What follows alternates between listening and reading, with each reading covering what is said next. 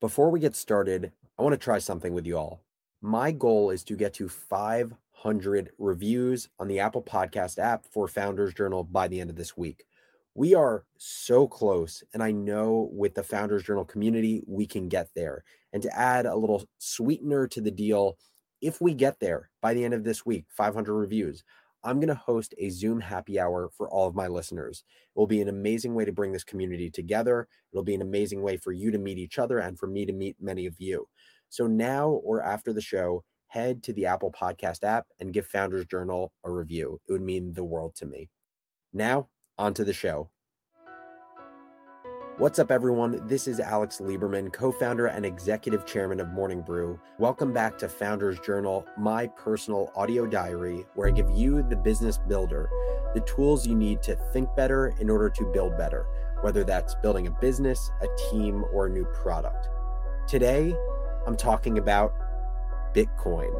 I think this is the first time I've ever done it, but it'll be worth your time. Let's hop into it. So a few days ago, I bought Bitcoin. The price was $35,000. Actually, it was $35,800. And I'm going to explain to you why I bought it. What this episode isn't going to be is a dive into my personal portfolio. It's also not going to be an explainer on Bitcoin. If you think that would be helpful and you don't believe there's already enough good content out there on it, just let me know. But I feel like there's a ton of content, so I didn't want to create yet another primer on Bitcoin. What this will be is a glimpse into how I think about taking risk and making decisions. Because while this is a personal decision, I think the process for taking personal risk isn't all that different from taking business or career risk. So what I'm going to do is walk you through my decision to buy Bitcoin, my decision regarding how much I bought, and all of the considerations I made along the way. You might be thinking to yourself, Alex, Bitcoin is old news at this point. Why are you just investing now? I'll answer that question as well. So on May 21st, I put roughly 0.25% of my net worth into Bitcoin. This decision came after about 30 hours of research on the topic.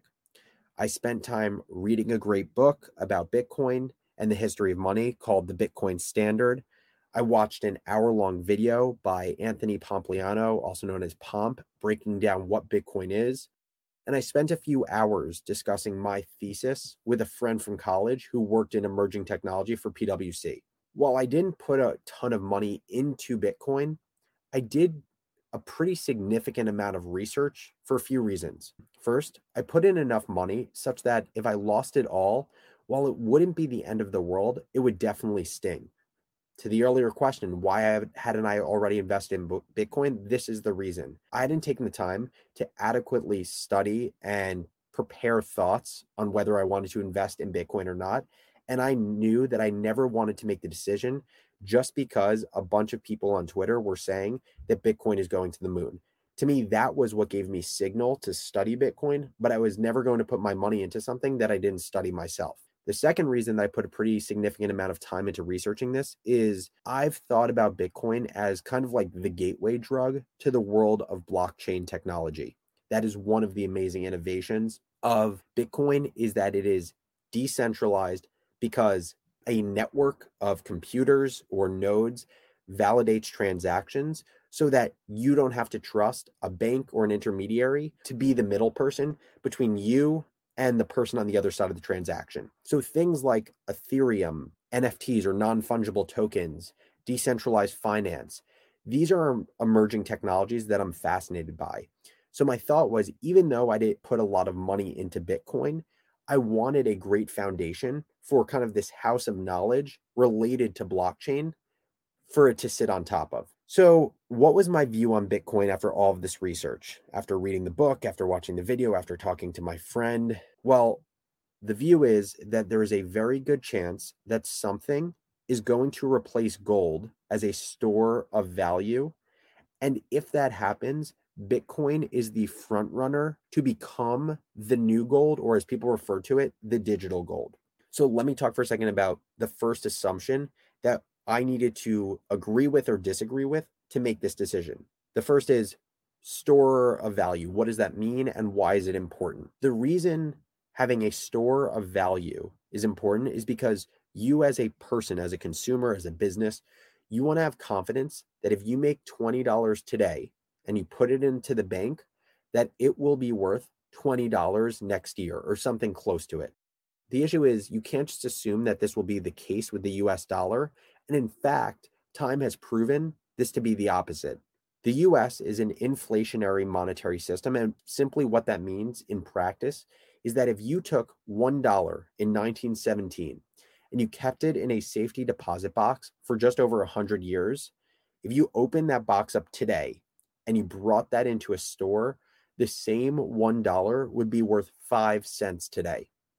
One of the reasons this concept is so relevant and troublesome today, this concept of store of value, is because the United States is printing more money today than it ever has.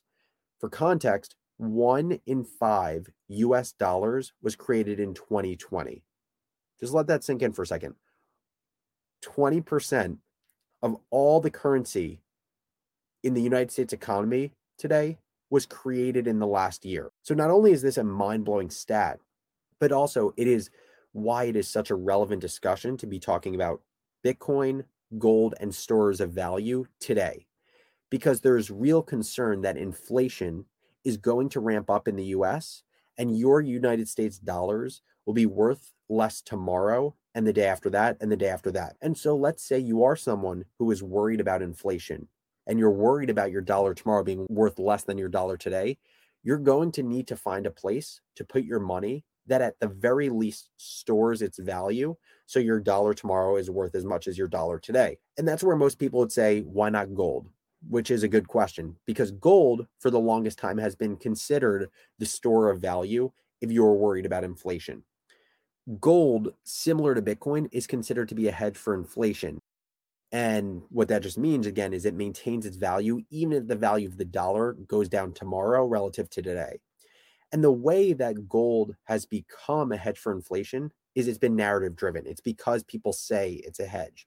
Gold doesn't have really any intrinsic value in modern day society, but people have said that gold is the best thing to store its value because its supply isn't growing all that fast because it's been tied to money in the past. And so people have created this narrative that gold is a hedge for inflation. The issue with gold is that it's illiquid.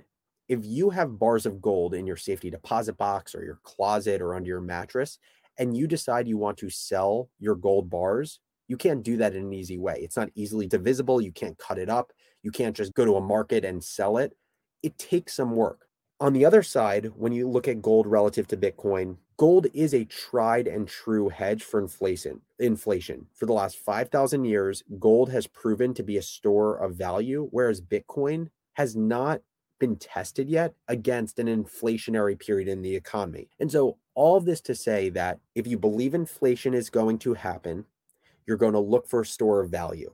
The traditional store of value is gold. My bet that I'm making is that Bitcoin is going to become a narrative-driven store of value similar to gold. What does that mean? It's this virtuous cycle where if a group of people say that Bitcoin is this new hedge for inflation, and that causes other people to buy Bitcoin, that will then cause the price of Bitcoin to go up because people bought it, which will then make it an even stronger argument for people who go out and say that Bitcoin is a hedge for inflation.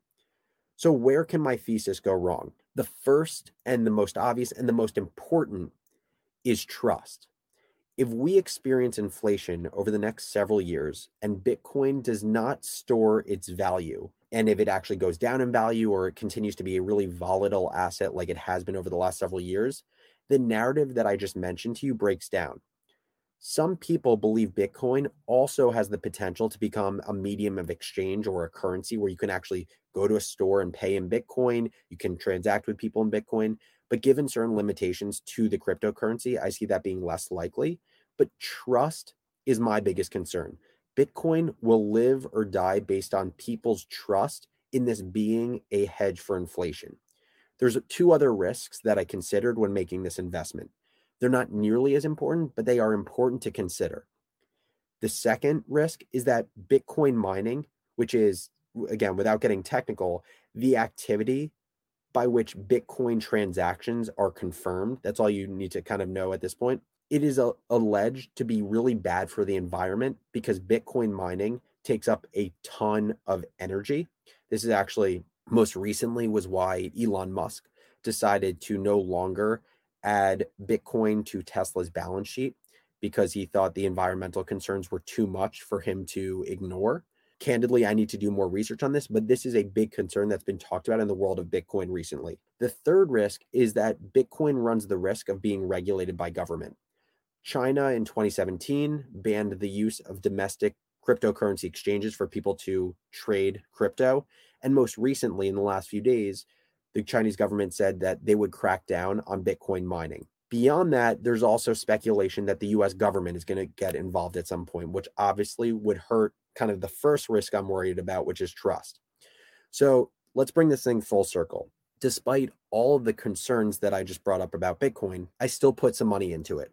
Why? The reason is because risk isn't inherently bad.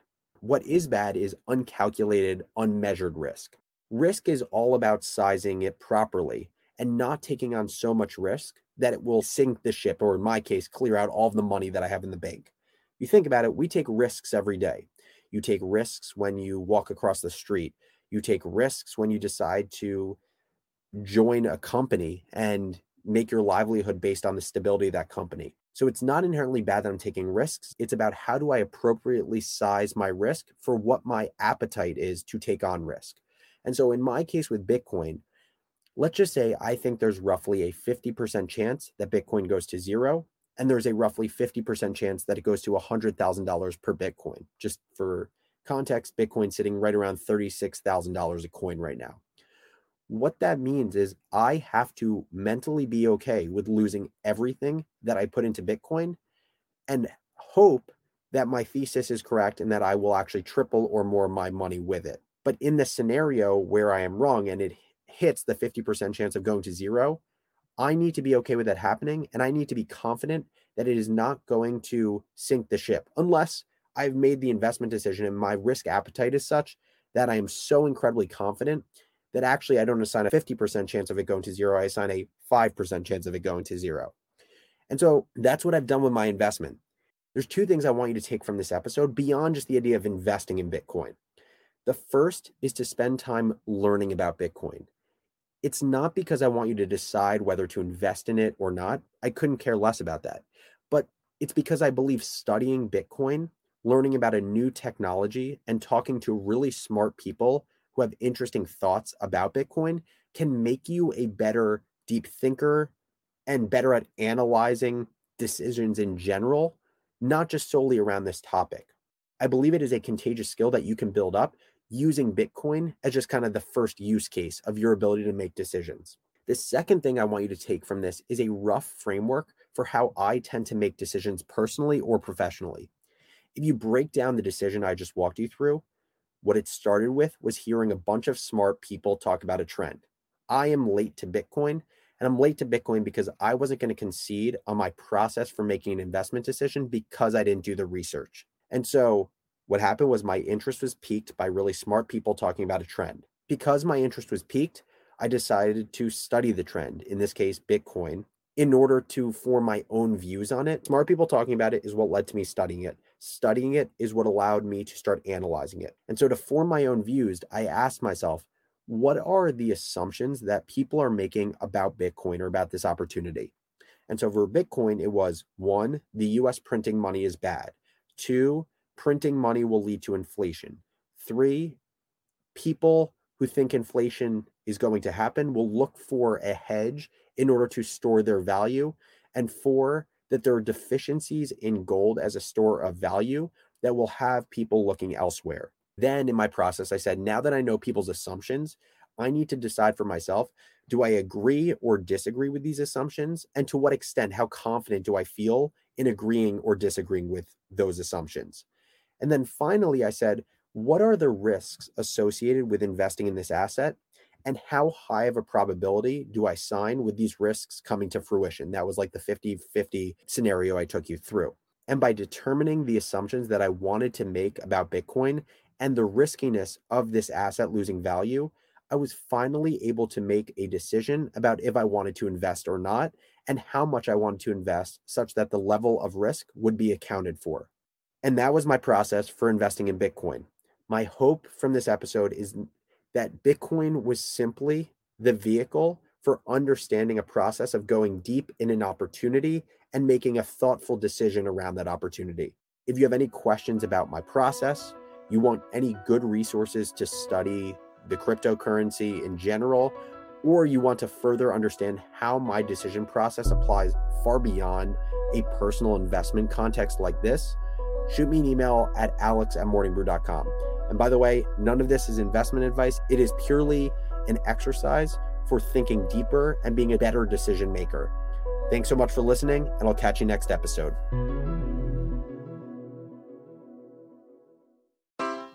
Take your business further with the smart and flexible American Express Business Gold Card. It offers flexible spending capacity that adapts to your business. You can also earn up to $395 in annual statement credits on eligible purchases at select business merchants. That's the powerful backing of American Express. Terms apply. Learn more at americanexpress.com/business gold card.